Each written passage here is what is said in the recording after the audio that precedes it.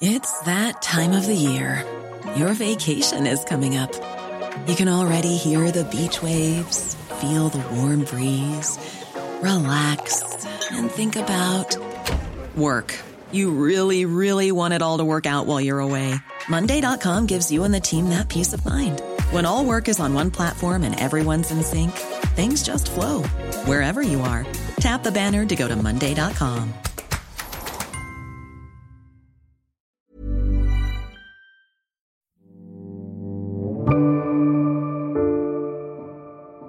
This week, a reunion is taking place in New York. Over 150 world leaders have flocked to the Big Apple for the United Nations General Assembly. They'll be rubbing shoulders in real life this year. It's the first in-person meeting after 2 years of COVID-related disruption. Ukraine, climate change, and the energy crisis are all on the agenda. And so too are the ravages and ramifications of the pandemic. Coronavirus put the brakes on the UN's Sustainable Development Goals in areas such as health, education and living standards. But for gender equality, progress hasn't just stalled, it's reversed. In New York this week, Seema Bahus, the executive director of UN Women, had a grim assessment of the outlook. We gather, ladies and gentlemen, at a time when global gender equality and women's rights are in acute danger. Education is not only a critical tool to combat this, it is the means to fundamentally improve the lives of women, girls, families, and whole communities. We must hold each other accountable for doing so and safeguard our progress.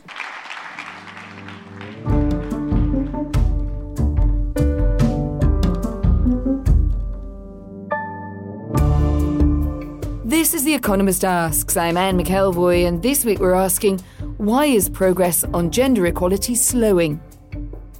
It was just 7 years ago that each of the 193 UN member states signed up to the Sustainable Development Goals and agreed to try and achieve them by 2030. My guest thinks it's time to change tack. Melinda French Gates is one of the world's most prominent philanthropists and co-chair of the Bill and Melinda Gates Foundation, which she runs with her ex-husband. The foundation has an endowment of more than $53 billion, which makes it the most powerful charitable organisation globally. If the Gates Foundation were a government, it would be the 12th biggest disperser of foreign aid between Italy and Switzerland. French Gates has championed women's equality for decades, so as politicians roll into town for the UN General Assembly, she'll be calling on them to do more for women. She believes that is the engine of growth for all. Melinda French Gates, welcome to The Economist Asks. Thanks for having me. You've just published the Gates Foundation Goalkeepers Report. It measures the progress in reaching the UN's Sustainable Development Goals set out in 2015 to be achieved by 2030, or at least that was the theory. We're now at the halfway point, and you're very open about the fact that it isn't going as well as you anticipated. Why do you think that is? I think none of us could have predicted the global pandemic that we've all just been through and are still going through. And it had enormous health shocks, but also economic shocks.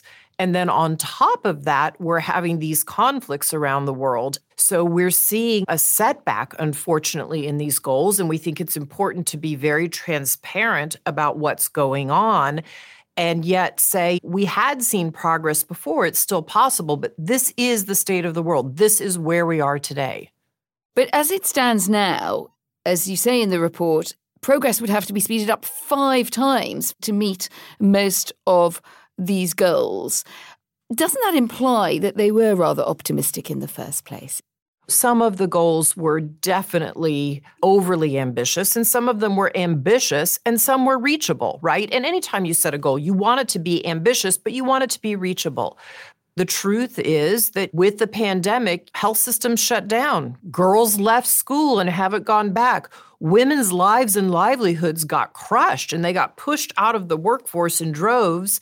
And there was nobody to take care of the children. So you had these shocks upon shocks upon shocks. And so we are where we are. And it's time to start looking at, okay, what do we do and how do we build back and start again on this track of progress? And that subject of gender economic equality and the pursuit of that is one of your great personal causes. Now, under the goals as they're set out, the aim is to achieve parity around this by 2030. And as you point out, it wouldn't be met until 2108. That's a massive gap, isn't it? And I'm sure you'll say a lot of that comes back down to the impact of the pandemic. But what are the other great barriers that you think are standing in the way? Well, I think we weren't making the right investments or enough investments on gender equity before we entered the pandemic. That's the truth. I mean, we have to look at root causes. Until we really look and peel back the covers to say what's going on in society after society, if we don't do that, we will never make the right investments. And so finally, we are as a world collecting gender data. We didn't even know much before about women's lives around the world except what they died of. That is just a sad fact. But now, finally, we are collecting gender data. Even in places during the pandemic, like the Kenyan government started to do a time use survey of how are women spending their time. So we're unearthing all the unpaid labor we expect women to do, caring for the elderly, feeding the children, caring for the children. And until we go at those root causes, for instance, safe and affordable childcare, women can't enter the formal workforce or they can't keep up their informal sector job, much less start a company. So we've got to look at these issues and we need to invest in them as a world to pull down the barriers and then to accelerate women's progress. You say that very confidently, but how much do we know about what women themselves want? What I know is that women want to be able to make decisions for themselves. So if a woman decides that she has the economic means to stay home full time and that's her choice, that's a fabulous choice. She ought to take that decision and make that decision for herself. If she wants to work full time and have children or not have children, she should be able to take that decision for herself. If she wants to do both, she should have that decision.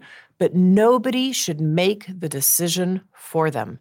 And today, society is making the decision for them. Because if a woman chooses to have children and she would like to work, she doesn't have good childcare options in most places in the world. Even in my own country, in the United States, the childcare sector almost collapsed during the pandemic. Women are struggling in my own home city of Seattle to find childcare. So what I know is that women want to reach their full potential and they want to be able to take decisions for themselves and have the economic means to do what they want to do in their own family lives. You just returned from Africa this summer for the first time you were able to go there since the pandemic, visiting women, I think, in Rwanda and in Senegal. Tell me a bit about the conversations that you had there about economic freedom and what that meant to the women you spoke to, and also, candidly, what they thought was stopping them from getting it. So I met in Senegal, for instance, with a young woman who had started a business with her female business partner to collect rubber tires off the streets of Dakar, Senegal. So they're no longer breeding grounds for mosquitoes. They're crushing them up. They're selling them to cement factories, the grinds. They're selling them to go under soccer fields. They have so much demand, they can't meet the demand with the supply they have. But what these women talked about was the same thing I hear from women in the United States, which is it's really, really hard to capitalize my business. And so what I'm hearing is women with all these great business ideas, whether they live in Europe, they live in the United States, they live in a country in Africa, but less than 4% of venture capital, for instance, goes to a woman-led business. And yet we know women have great ideas for businesses and are great businesswomen. Is there a touch of self-criticism here? And I'm wondering if philanthropists and even the Gates Foundation itself has been a bit slow on enabling women. Absolutely, there's self-criticism. You know, I look back and I say, how did I not know when we started the foundation in 2000 that, when we started our programming, the truth is we should have started everything we did and put a gender lens on it. And it took until 2012 and then 2015 to really say, gosh, if we're going to get the most out of our investments, just take in malaria. We have hundreds of millions of dollars of investments in malaria. What the head of the malaria program will tell you is we get more out of our malaria investments by looking at the gendered piece. Who hangs the bed net in the family? The woman. Who decides who sleeps under it? The woman. So that was a blind spot on our part as a set of philanthropists back in 2000, and we have corrected for it. But to be honest, it took us 15 years to get there. That's a lesson for us as philanthropists. You've talked a lot about the burden of caregiving on women and how it affects their ability or their potential to earn money and ultimately control more of their own lives. And you say in the report women will never have full economic power without real caregiving infrastructure. What does that look like?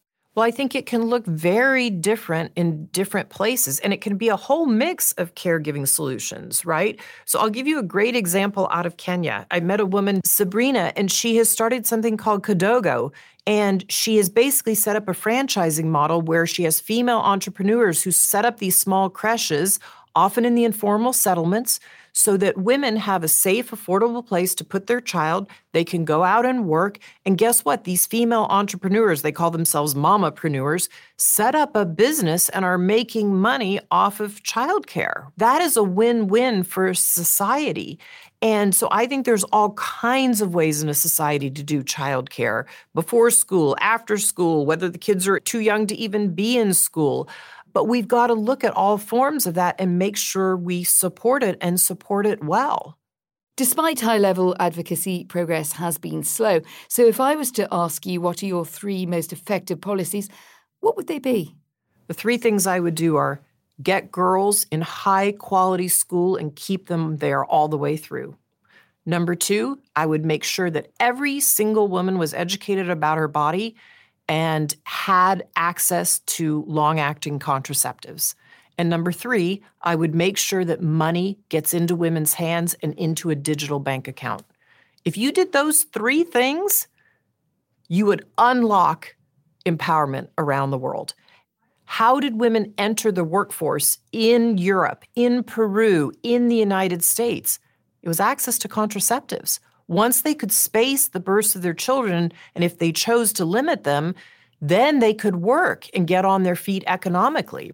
You took us there to contraception, and of course that brings us into the more fraught territory of abortion rights and reproductive rights as they're affected by abortion and the right or otherwise to an abortion. Now, the Gates Foundation stopped short of funding abortion services in the past, and I think you once described it as a political hot potato, which is quite some understatement as it turned out, looking at what's happened, of course, with the overturning of Roe versus Wade. So would you now make the decision to become political and start funding abortion services?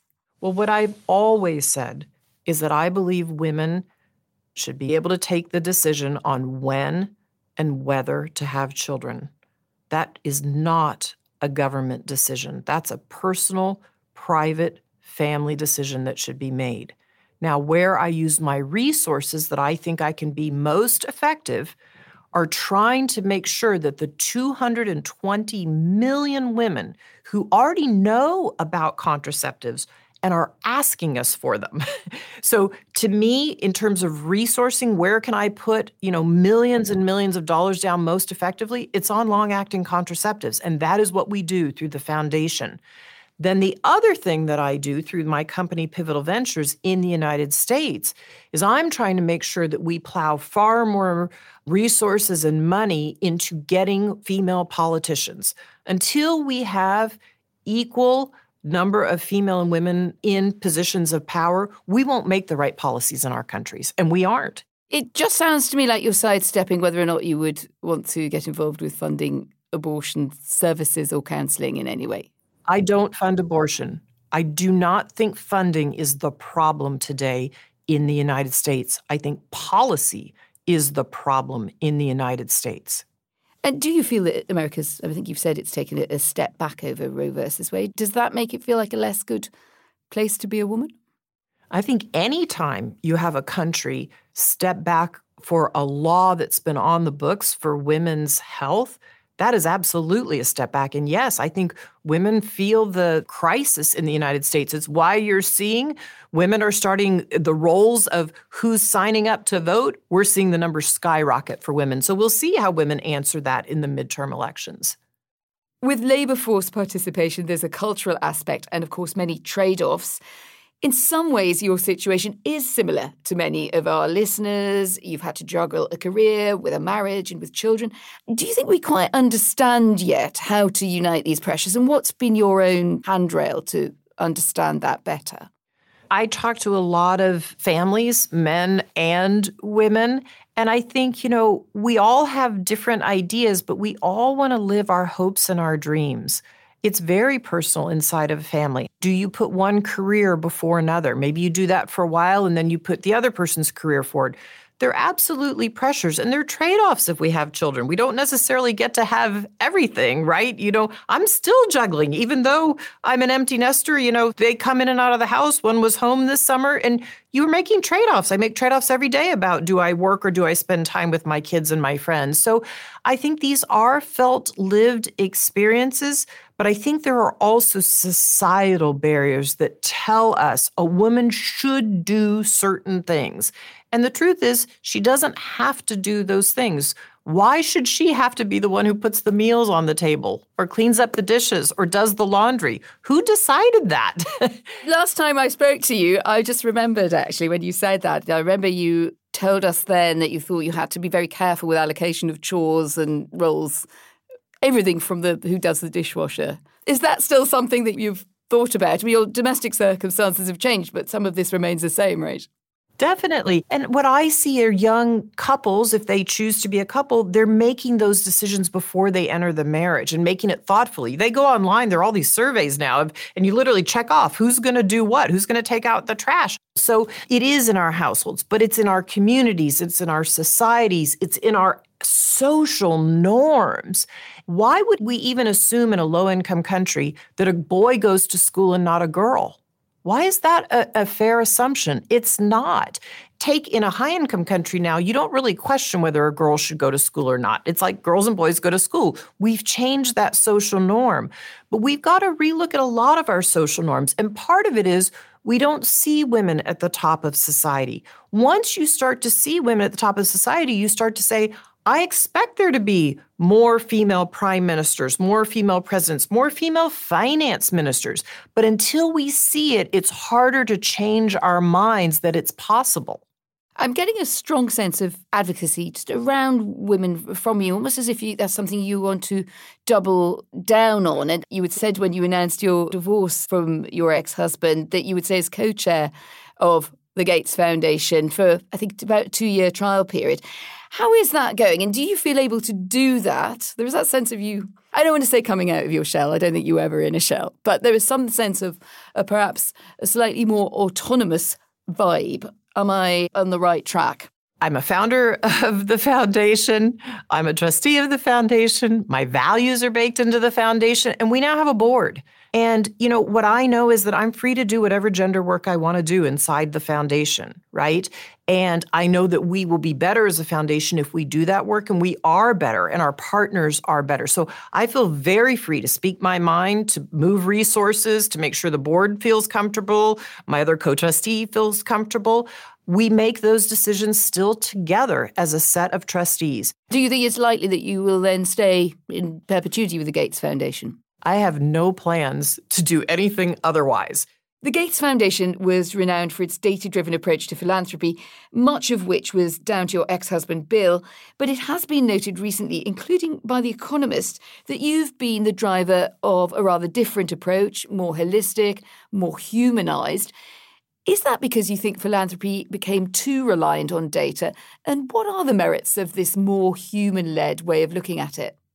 I think we need both. And I think if you look back in the field of philanthropy over 20 years ago, there really, in many areas, wasn't much data. That's just the truth. I think those data systems have come along. It's how we can measure progress. But I think there's kind of a middle ground there where the data is only telling enough if you understand the human stories behind it. It's the two coming together. It's the quantitative and the qualitative together that gives you the full picture of how do we invest in creating change. Because that's really what philanthropy does with government and civil society and partners is we are trying to create societal change to move society forward for the better.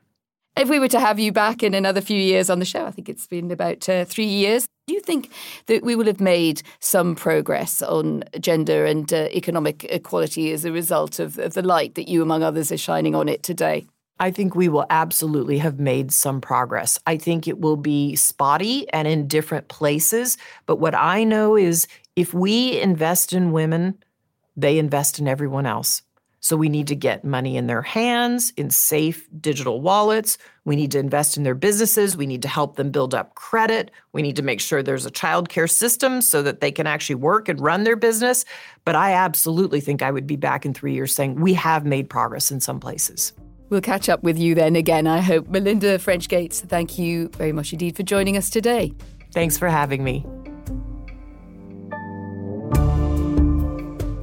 And I'd love to know what you think, apart from that big ticket philanthropy, what will it really take to move the needle on gender equality? Write to us at podcasts@economist.com, or you can tweet us at The Economist. Melinda French-Gates raised the question of how the decision to overturn Roe v. Wade will influence America's midterm elections. For more on that, have a listen to our sister podcast, Checks and Balance. The team travels to Michigan to hear from voters in the state and speaks to a congresswoman about how the issue is shaping her re-election race. You'll find that episode wherever you get your podcasts. This week, The Economist reports from the United Nations General Assembly and takes a look at Joe Biden's foreign policy performance. You can read our dispatch on our website. And the best way to enjoy all our journalism is, of course, to become a subscriber. Sign up today at economist.com/podcast offer, where we have a special introductory rate for our listeners. The link is in the show notes. My producer is Alessia Burrell, the bookings producer is Melanie Starling-Condon, and the executive producer is Hannah Mourinho. I'm Anne McElvoy, and in London, this is The Economist.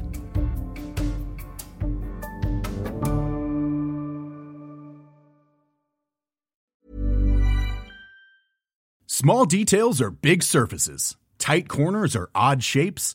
Flat, rounded, textured, or tall. Whatever your next project, there's a spray paint pattern that's just right.